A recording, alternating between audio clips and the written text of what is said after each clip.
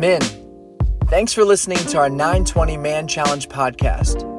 These are Bible teachings that are meant to be discussed alongside other men in community at our Blankenbaker Man Challenge gathering, where we prioritize developing a competent and confident understanding of who Jesus is and authentic and intentional male relationships. We hope this teaching of God's Word grows your relationship with the Lord, and we urge you to unpack it in your relationship with others. Enjoy! Fellows, welcome back to Man Challenge. This is week 6 of our fall semester, but week 1 of our time in John 16. It was a joy, legitimately a joy to see a lot of you guys last week in the sanctuary at campus as Ronnie and Kyle broke down the end of John 15. But today, I'm here with Tony Weeder and Chris Burke. You all are familiar with Burke at this point, I would hope. Tony, new to this stage, but is on staff here at Southeast Christian Church. Tony, quickly, what do you do? I'm in missions dealing with Islam. Okay, so Tony's got a cool accent. He's from Liberia. He is legitimately probably the smartest person that I consistently interact with, so I'm excited to look at God's Word alongside him. Yeah, but today, we're looking at John 16. Burke, will you start off by reading scripture for us? But why don't you start back in 15:26 so we've got a little bit of the context. Okay. John 15, starting in verse 26. When the counselor comes, whom I will send to you from the Father, the Spirit of truth, who goes out from the Father, he will testify about me. And you also must testify, for you have been with me from the beginning. All this I have told you so that you will not go astray. They will put you out of the synagogue. In fact, a time is coming when anyone who kills you will think he is offering a service to God. They will do such things because they have not known the Father or me. I have told you this so that when the time comes, you will remember that I warned you. I did not tell you this at first because I was with you. Now I am going to him who sent me, yet none of you asks me, where are you going? Because I have said these things, you are filled with grief. But I tell you the truth, it is for your good that I'm going away. Unless I go away, the counselor will not come to you. But if I go, I will send him to you. Okay, why don't you pray for us real quick? Okay. Father God, we just pause and ask you to reveal your word to us, God. Give us a more clear vision of who you are and what you've called us to in this world, God, how much you love us. And the beautiful gift of grace that we have only through you. So, God, I just pray that you would speak to us, Spirit, that you would move in us, that our hearts would reflect yours, that our lives would bear good fruit that lasts, and, God, that it would be all for your glory. In Jesus' name, amen. Amen. Yeah, so last week, Kyle and Ronnie did a great job of talking about what it means to be lights in a dark world, and talked a little bit about the unity of the Father and the Son, and we see those themes continue here through 16 verse 4, and Jesus says in that he's going to send the advocate, the Holy Spirit, who's the person we're going to spend a lot of our time talking about today. But jump down with me to verse 5, which says, "But now I'm going to him who sent me. None of you asks me, where are you going?" So Tony, let's start there. Okay. Jesus says, but now, in light of all this, hard things are coming, but now I am going, but none of you asks me, where am I going? So, where is Jesus going? Why does he challenge their lack of asking him that question? It's almost lack of sympathy, empathy for the Messiah. They are all concerned and, consumed by their own worries. He's leaving, and once he's gone, what will happen to them? Chris just read beautifully in chapter 16 when he said, by the way, I'm telling you this so you will know when, like you just said, when the trouble comes. But he also wants for them to know that they will be excluded from the synagogue. And for most men, especially Westerners, it's hard for you to wrap your mind around that you will be excluded. You see, in Africa, they say, well, we are, therefore I am. So to be excluded from the synagogue meant that from the culture, from the history, is almost like they're revoking your American passport.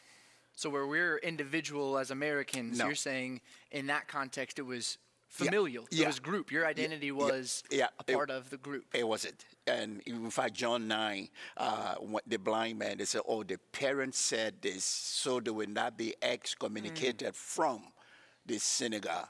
Ask him, he's of age, and he will talk to you. And this is where now, so they are so consumed. This is a God. He has convinced them that there's more than, he's God, the Spirit is God, and the Father is God. And as Jew, he's removing them for the first time, the Father, the Son, and the Spirit. And they're trying to wrap their mind around that. Yeah. And now, boom, you're not even asking where I'm going. So you're saying they're kind of looking at him, Yeah. kind of like when Dad goes on a business trip. Yeah, yeah. Dad, where are you going? Yeah. I'm not concerned about where you're going. Yeah, yeah. It's Why are you leaving? yeah. Yeah. It's me. Yeah, exactly. That's interesting. And thinking too that over the last several chapters, almost any time that Jesus isn't speaking, it's a disciple asking a question. Yeah. If you have a red letter Bible, which is a Bible that shows Jesus' words in red, you can see starting in Jesus 14. How can we know the way? Yep. Where are you going? There's just question. And Jesus, Burke, says to them, "You're not asking this right question," which can be a little bit confusing. Yeah. Unpack that for us some. Well, I just find it fascinating. I think I've said this in prior weeks, like Jesus is the most fascinating figure in the history of the world for many of reasons. He's really the center of the world. Our calendar revolves around him, right? Our holidays, our most famous holidays revolve around him, at least in America. And when you dive into his character, one of the most fascinating things about him is how he often answers questions with questions. And here he is promoting that kind of critical thinking from his disciples. Like, why aren't you asking me the right questions? Like, you guys are obviously on edge by all these things I'm revealing to you. I think the disciples are clearly like, hold on, dude, this dude's starting to speak a little differently than he's been speaking. He just washed our feet. Like, he's talking about some things that the world's going to hate us. Like, they're starting to get real fearful. And Jesus is asking them, why aren't you asking me the right questions? We see these examples of Jesus throughout Scripture where they come to him and ask him about taxes. And he says, well, whose picture's on the coin? Caesar's. Well, give it to Caesar then, He says to the disciples, like, who do they say that I am? Who do the people say that I am? When they come to him with the adulterous woman, like, it's not necessarily a question, but it kind of is like, hey, whoever hadn't sinned out there, you guys throw the first stone. He's constantly, and oftentimes we see what happens. People walk away, and sometimes the Scripture tells us they dare not to ask him any more questions. Like, wow, this dude's at a whole nother level, right? And so for me, I look at Jesus and I say, this model is very relevant to us as men. Like, my challenge for us as men, are we asking the right questions? And I would argue that the one that I just quoted a second ago, like, who do people say that I am? To me, there is no more important question that we need to ask of ourselves, that we need to ask of those people around us, our children. Like, who do you say Jesus is? Who is he? And where does that fit in your priority list? Like, and your definition of who Jesus is ultimately will define how you flow from that, right? Like, your priorities, your the things you value, how you spend your time, your money, the things you don't do. Like, asking those critical questions is to me is one of the biggest examples that Jesus provides for us. That's something I think that's very profound. And we should move on, but I want to say it's so many of us arrive at the Bible with questions in mind and expect God to show up with our answers. Listen, quickly. Yeah. Anytime, man, you go to the Bible with your theology, you will find it. I don't need to say anything else. Well said. Yeah, because am I letting Scripture read me? Yeah. That's really the reality of a relationship with God. Am I showing up saying, tell me X, Y, and Z, or am I saying, who are you, and who am I in light of that? Yeah. Let's keep chugging. Verse 6, but, Jesus goes on, because I have said these things to you, sorrow has filled your heart. And we don't need to spend a lot of time here, but I love this about Jesus. He's looking at a group of men who come to him and ask him questions like, who's going to be the greatest in the kingdom of heaven? And he says, in light of your self-care, your self-concern, your self-prioritization, I still care about you. He sees their sorrow. The God of the universe says, you're going to be sad. Nevertheless, I tell you the truth. It is to your advantage that I go away. For if I do not go away, the helper will not come to you. But if I go, I will send him to you. And this can be a little bit confusing because I think it almost looks like abandonment. Yeah. Jesus looks at his disciples and says, I see that you're sad. Peace. I'm gone. Like I'm out of here. Yeah. But what's wonderful about this, and if we catch it, is, especially as we read this in the context of John, is Jesus is loving the disciples uniquely and us by going away because he's sending his Spirit. Quick little Bible quiz time for us. When Jesus is baptized, God says one thing and he does one thing. Burke, what does God say? You are my son with whom I am well pleased. Yes, whom I love and with whom I'm well pleased. And what does he do, Tony? Who now? What does God do to the Son? What does what I say? He glorify. Yeah, and he sends his Spirit. Yeah. The dove comes down. Yeah. And so when we studied a couple of weeks ago, John 15:9, Jesus says, I have loved you as the Father has loved me. We look to the Father. How did he love the Son? He says, I love you. Here's my Spirit. And so this is really an expression of Jesus' love for us. Amen. Is sending the Spirit. Him going away and sending the Spirit, which can be, from my perspective, very confusing. Because if I'm the disciples, I'm like, what? Things seem to be going pretty well. I'm not sure why you would need to depart. So I'll ask both of you, in light of that, Jesus is saying, I love you, and therefore I'm sending you the Holy Spirit. How is it for our good, or some translations say to our advantage, that Jesus go away and send the Spirit? Please. Okay. Please. Well, first of all, the background I'm coming from, as they call it the global South, meaning Africa, Asia, and Latin America, where theology, where Christianity is moving, tilting, the church is literally tilting south towards Asia and Africa.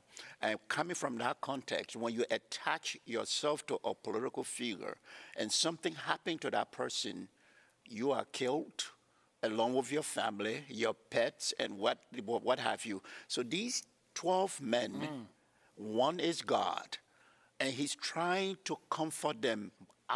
We left our fishing job.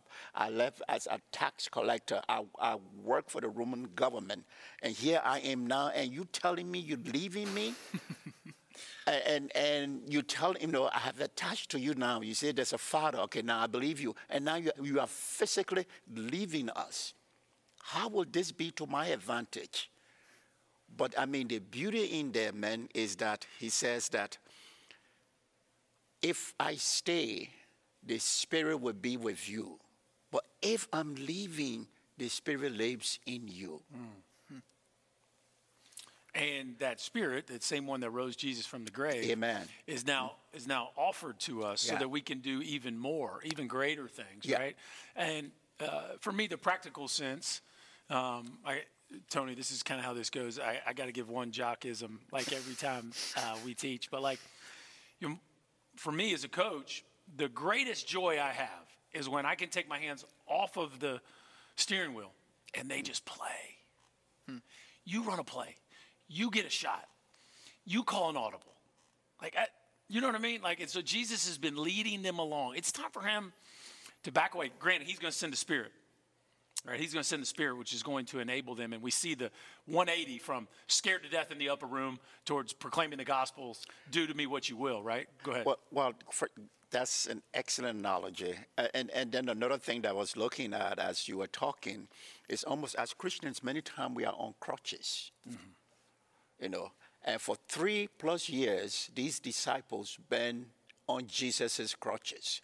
Now, for the first time, he said, I'm going to remove those crutches from you. We've been tested with COVID. I mean, our lives have been tested beyond. We are asking the same questions and confusions that the disciples are in now. And Jesus is saying, trust me. But then you see people dying around you. And God is saying, just trust me, just follow me. And the disciple cannot comprehend. And this is where we see ourselves. The Spirit, they say, he will guide you, he will comfort you. I mean, the counselor. You're looking for a counselor? He's there. He lives within you. He's not going to be guiding you outside of yourself. When you sleep, he's there. When you get up, he's there. When you walk, he's there with you. In fact, he will do more for you than I'm doing with you now within my limited body. Amen. Yeah, I want to, thinking about the nature of a triune God. Yeah. I didn't write this down, so we'll see how this goes. Our God is triune, so 3 in 1. We've got God the Father, God the Son, God the Spirit. The way that the three-headed God loves us is kind of unique to each person. God the Father loves us by sending his Son to us to reconcile us to him. God the Son reconciles us to the Father and sends his Spirit, and the Spirit within us gives us purpose that I think we can quickly overlook here. It is to your advantage that I go away, because when I leave, I'm going to put the Spirit of God in you, not just to help you decide how long you should microwave your cookies for. No, why do we have the Spirit of God? Microwave your I don't cookies? microwave my cookies. That's a terrible illustration. Where did that come from? But the guidance of the Spirit is to what? To take light into dark places. You sent me a quote this week by Athanasius. He said, God became the bearer of a body so that men might be the bearer of the Spirit. Amen. So Jesus comes and sends the Spirit into us, not just so that we can know him, but that we can also have purpose. We partake in the global coming of the church. The advancing of the kingdom of God is by him saying, I'm leaving, it's for your good. And we see that in Acts chapter 4, when the scholars and the theologians in those days, they said, these men are just fishermen. They have not been to certain seminary and what have you. How can this be? And then they say they recognize that they've been with Jesus. Yeah. You see, and that's what the Spirit does. And that continues in Acts. I just finished reading Acts. Yeah. Filled with the Spirit, Stephen. Yeah. Preaches and is martyred. Filled with the Spirit, Paul takes the gospel to the nations. Philip, Peter. Filled with the Spirit. Yeah. That is the means in which they do the purpose that God has called them to. And so Jesus says, it is better that I go because I'm sending him. So, well, anything else there? Yeah. Men, what Mason just said, it means that we shouldn't sit on our hands and feel sorry for ourselves. Let's lovingly confront, engage our culture. Let's go out there, because greater is he that is in here and than he that is out there. We're not just defending God's word with the way we live, but when death comes, we are willing to die. I think it's in Philippians 1:29. It has been granted unto us not to just believe in Jesus Christ, but to also suffer for him.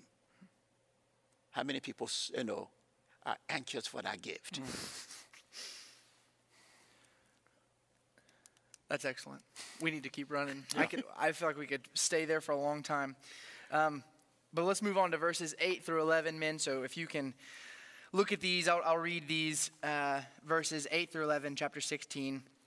Jesus just said, I will send him to you. He says, when he comes, he will prove the world to be in the wrong about sin and righteousness and judgment. About sin, because people do not believe in me. About righteousness, because I'm going to the Father where you can see me no longer. And about judgment, because the prince of this world now stands condemned.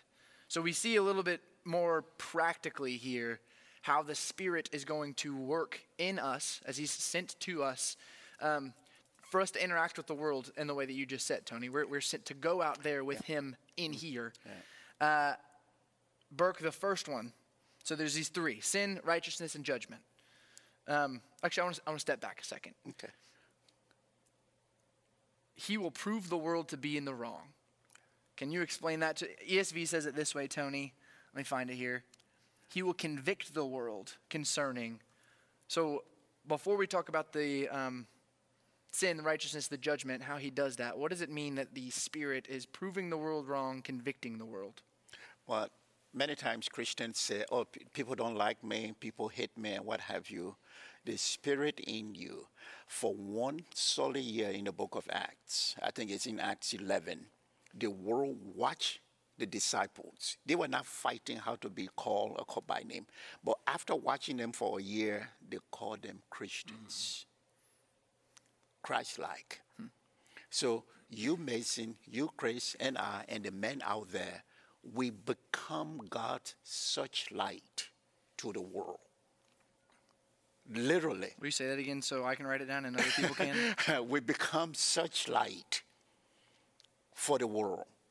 And so when we show up, our very life, without speaking, you see, this is what, when you read 1 Peter, when you read the letters of Paul and the letters of other Christians, Hebrews, this is why when you show up, you are showing up in darkness with light.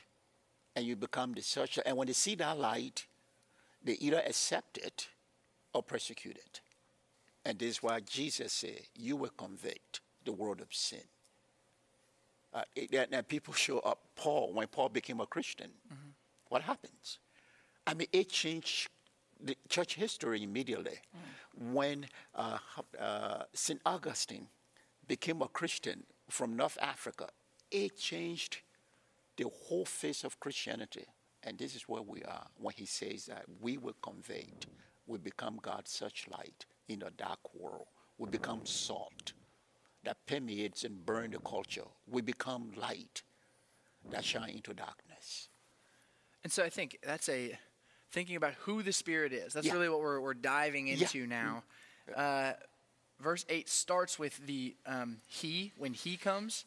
I think, one, that helps us take this from a impersonal, supernatural force, almost like magic, to a being. And you're saying his role in us is to be a searchlight, to be a convictor, a revelator to the world. Amen. At Acts 13, they are praying, right? Yeah. And they say, the Spirit comes, set apart for me. Paul and Barnabas, I'm ready for them. I'm sending them to be a searchlight. And mission starts. So briefly, you've got a global context that Chris and I don't have. I may be getting ahead of myself here, but what is the role of the Spirit in missions then? You just hinted at it, but what does that look like? I mean, we see all of that. Philip, I think you mentioned it from the beginning. Philip is minding his own business. The Spirit takes him and set him right before, next to an Ethiopian unit. I mean, the gospel had literally gone from Acts 8 to Ethiopia. I mean, in one generation, it has reached the ends of the world. Last year, September, I was in this village where this Ethiopian came from. The gospel is still going on there today. Wow. And I'm in Colorado, walked for a year, and from Colorado, God burns in our hearts to go to Ethiopia. We were in East Africa for 5 years. This mission, this church, Southeast, you are meddling in God's business all around the world. Whether it is in Jamaica, what is in Tanzania, what is in Ethiopia or Kenya or Egypt, what are you doing? Why would you want to do that? The Spirit burns within you.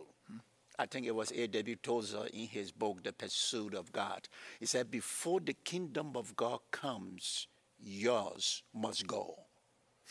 And so when the Spirit comes, you don't sit, you burn and you go. In fact, it was St. Augustine who said, I burned for his glory. That's it. We talked about asking questions earlier. That the question Tony just posed, why would you want to do that? Because it's not of the world, right? That's not of the flesh. Why do I care about people in Tanzania? Like, tough break. No, the Spirit convicts, right? The Spirit moves. The Spirit reveals. And from that, God's people bear good fruit. Yeah. And Jesus goes on to say here, the Spirit convicts, bears, reveals in a couple specific realms. The first one is sin. Verse 9, about sin, he convicts the world of sin because people do not believe in me. Yeah. So Jesus is saying, the world sees sin one way, I see sin another. How Burke, does Jesus see sin? Does the world see sin? And should we in light of that? Well, I know we're turning down the stretch here, but God's holy. Yeah. We're sinful. Period. Period. It's like that simple. Like we can make this stuff complicated. God's holy. We're not. There's only one bridge to that, and it's through the death of Jesus, and then our faith in that death and resurrection, and our repentance of that sin, and our acceptance of the Holy Spirit, that we can bridge that gap, and now we can be holy in front of a holy God only because of the blood of the Lamb. You know, you pose this question: what is sin? Well, I feel like in today's world, modernism, you know, American culture, it's like, well, anything you do wrong, or it could be very relative. Like most people have kind of like a checks and balances. Like I did more good than bad, so I'm not sinful. The reality is, like, spoiler alert, you are sinful. I am sinful. We've all fallen, you know, Romans 3:23, we all man is sinned. We've all fallen short of the glory of God. I love this definition that James gives us. If anyone knows the good they ought to do and doesn't do it, it is sin for them. And I think to myself, but what if you don't know the good you ought to do? And how do you know the good you ought to do? And that, man, is why our noses need to be in God's word, because there are things that God has revealed to us that are so contrary to modern day moralism, that if you don't have your nose in God's word, you're going to miss it. And so, you know, I don't get into a list of behaviors, because Jesus isn't after our behavior. He's after our heart, and our behavior will flow from that. But at the end of the day, it starts with a recognition that we are all sinful. We all fall short of the glory of God. And only through the blood of Jesus can we have a relationship with him. But when we do enter into that relationship with us, he sends us a Spirit which convicts us of that sin. And even though we will never be sinless, we should sin less. And so it's a beautiful relationship that we can only partake in through the surrendering and the admittance and the confession of the fact that we are sinners. I think that's something, whether you are a believer in Christ or not, that we ought to have the humility to pursue.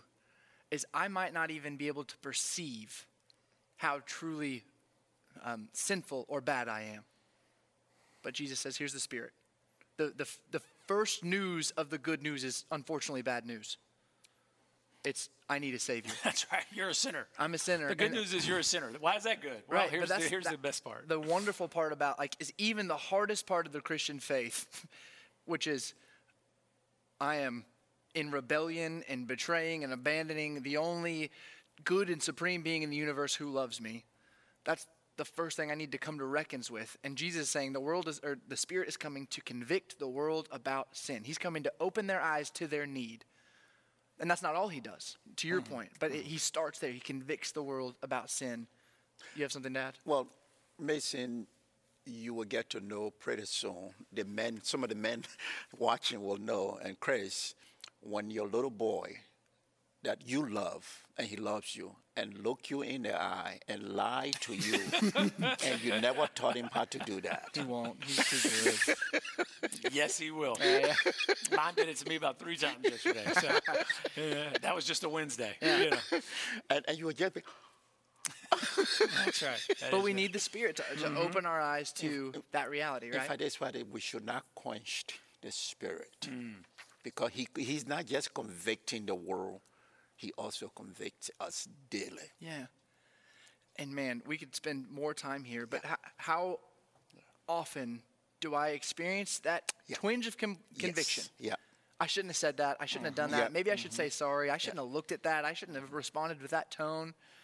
And then I have 2 options. Yeah. Justify or say, Spirit, would you show me? What was wrong in that? And Jesus, would you give me your grace? Would you redeem that? Would you restore that? An excellent West African proverb says that faults are like mountains. You stand on yours to look at others. Wow, that hurts my feelings. Yes. Guilty. Moving along, about righteousness. The Spirit's coming to convict the world about righteousness because I am going to the Father where you can see me no longer. What does this tell us about Jesus and the Spirit, Tony? Jesus, I think Paul explained it better in Romans chapter 5. I mean, because of justification, now we have access to God. He has removed that barrier. And then I think it's in 2 Corinthians 5:21, he became sin. He who knew no sin became sin. They call it, John Piper called it a great exchange. He gave us his righteousness, we gave him our sins. So, Good deal. Yeah. It's a good deal. It's a great deal. So homework, fellas, Romans 5. And we'll learn how the Spirit convicts the world of righteousness, and we see Jesus give us his and him lay on the cross and take our lack thereof. Amen. Yeah. Amen. Verse 11, and about judgment, because the prince of this world now stands condemned. So the Spirit comes to convict the world about judgment because the prince of this world now stands condemned. So your translation might say the ruler of this world. Scripture is very clear. There are supernatural beings that have power on the earth. We live in a society that really either undermines that or mystifies it to a point to where it doesn't seem like it's an existent reality. But Scripture from beginning to end says there are supernatural beings that have power here. But before you let the latest Exorcist movie define those powers, let's look at Scripture. And I'll give you a really concise example. As one of those beings is Satan. You might call him the devil. You might have known or heard him by other names. There are a lot of names in Scripture about him. But Satan, in Hebrew, Hasatan, means the accuser. His name means the accuser. So one of his roles, yes, he tempts. We see that in James. He does other things, but one of his roles is to accuse and to condemn. And what Jesus is saying here about the Spirit is that the ruler of this world who would like to accuse and condemn you is judged. Yeah, already. The judge is judged. So Colossians 2:15, having disarmed the powers and the authorities, Jesus made a public spectacle. He put those guys to shame, triumphing over them by the cross. So Satan and his dominion of darkness and death are defeated by Christ's death and resurrection. And the Spirit is being sent to us to complete that work. That is the sending Can I just the Spirit. say something right there, practical, as we interact with big words with two men way smarter than me, but no, with the things of God. Like, think about that. What you said, Jesus defeated down the cross, right? And what did he say when he was on the cross?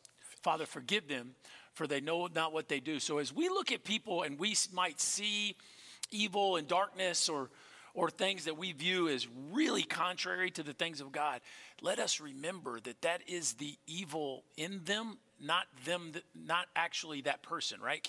Can we look at that person as an image bearer of God, as a child of God, and recognize that what's at work at them is a spirit that will cause us to hate the sin but love the sinner, or choose to be at odds with the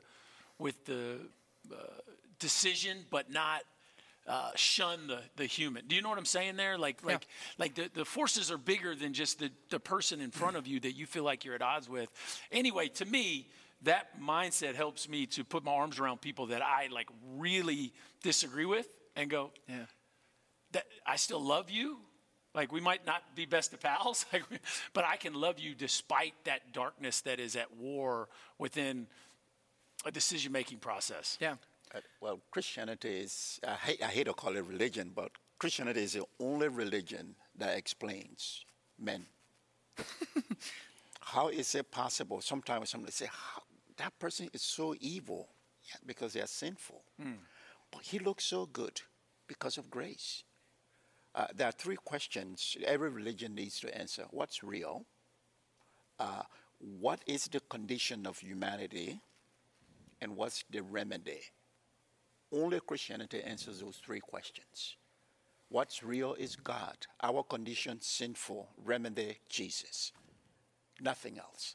And when you rightly said it, both of you, is that sin. When I see Africa, when I see Asia, you see up to today on the continent of Africa, ritualistic killing of human beings still go on. How do you explain that? Sin. I'm going to keep us moving. Yeah. Boy, do I want to talk more about that, though. But I'm saying that can be real lofty. Yeah. But like, I just want to bring it down to like man to man. There's somebody in your office that you like totally disagree with, and it's causing you to hate that person. Yeah. That is an evil spirit within them. Yeah. That is a lack of an acceptance of grace, and it's offered to them. It's our job to be the hands and feet to hopefully be the salt and light where they see that and maybe want a taste of it. Yeah. We got to. And the reason being that because of the light, because you've been salt, you get to see that person in the context of Christ. So instead of hate, that person become an opportunity for you to share the gospel with them. Amen. So I'll summarize that 8 through 11 there. Is, to your point, simple. The Spirit is sent to us by Jesus. He says, I'm leaving, but I've got good news. This is to your advantage that I go, because I'm going to send someone who's going to show us our sin, give us the righteousness of Christ, and destroy the power of Satan that can prevent us from knowing him. Amen. It's that simple. Last three verses 12 through 15. Jesus says, I still have many things to say to you, but you cannot bear them now. When the Spirit of truth comes, that's the Holy Spirit, he will guide you into all the truth. For he will not speak on his own authority, but whatever he hears, he will speak, and he will declare to you the things that are to come. He will glorify me, for he will take what is mine and declare it to you.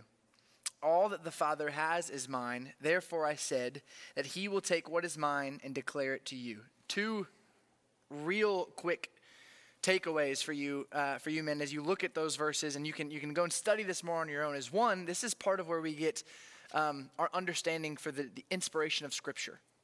So as Christians, we believe that the Spirit, through men, revealed God through written words. And what he's saying here, catch that in verse 12, when the Spirit of truth comes, he will guide you into all the truth. John 14, if you remember, Jesus says, I am the way, the what? Truth and the life. Truth and the life. So Jesus says, I'm the truth. I'm sending you this person, this God, this one God with me to reveal who I am. And so through Paul, through Peter, through James, through John, we see the truth of God revealed as the Spirit inspired them. Same with the Hebrew writer tells us that the scriptures in the Old Testament were written by men carried along by the Holy Spirit. So Moses, so David, so Solomon. These are people who are carried by the Spirit of God to reveal who Jesus is. That's one. Second thing is, verse 15 is one of the verses in Scripture that I want us to see that all three persons of the Godhead are represented. The Father, I, being Jesus. Oh, I missed it there. He will glorify me. There we go. Yeah, he. No, you did. Yeah. He. So I, Jesus, he, the Spirit, the Father. So we've got Amen. a triune God that works like this. The Spirit comes to reveal Christ to us. Christ comes to reconcile us to the Father. The Father sends the Son and the Spirit that we might be adopted as his sons. So that is our short, hopeful glance at who is the Holy Spirit that Jesus has sent to us.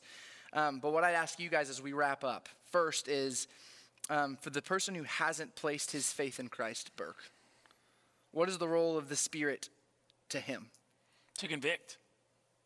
To convict. And I think if there's one thing that gets my mind going into rabbit trails is the heartfelt prayer that the Holy Spirit would convict those that don't know him yet.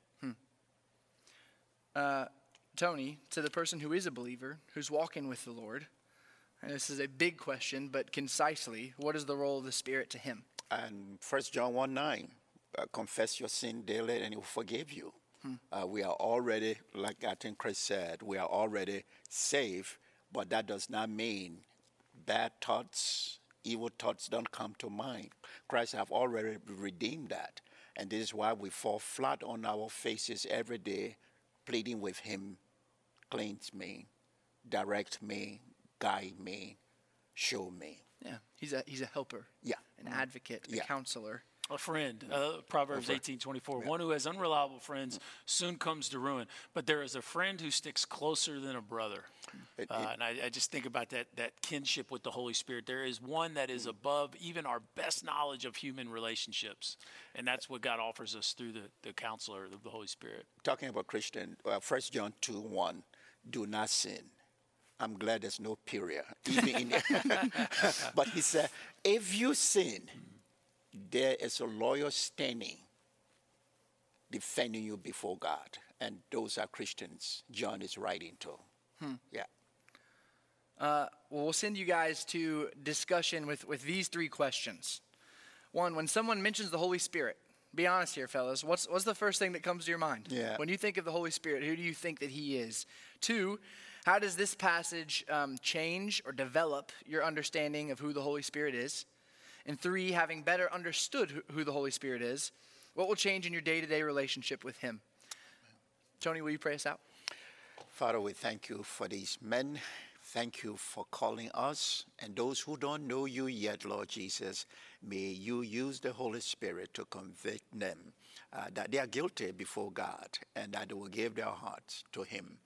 Thank you for this time. May this lesson guide us at this tense time of our country's history. In Jesus' name we pray. Amen. Amen. Thanks for listening to this week's Bible teaching from Man Challenge at the Blankenbaker campus of Southeast Christian Church. For more information on how to get involved, reach out to us via the email address in our podcast description or find us on social media.